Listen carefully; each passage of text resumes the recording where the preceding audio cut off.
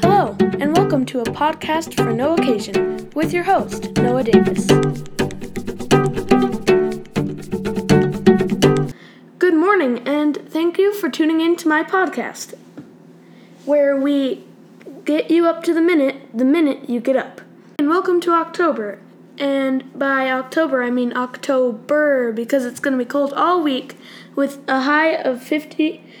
And today we have a high of 51, and it's going to be partially cloudy. For lunch at school today, it will be a cheese omelet with a blueberry muffin or a chicken patty sandwich. Okay, and for sports, we have Westlake High sadly lost to Pleasant Grove on Friday with the score of 21-34, and also BYU lost to Utah State, and both of their quarterbacks are injured. So hopefully someone in Provo has an arm.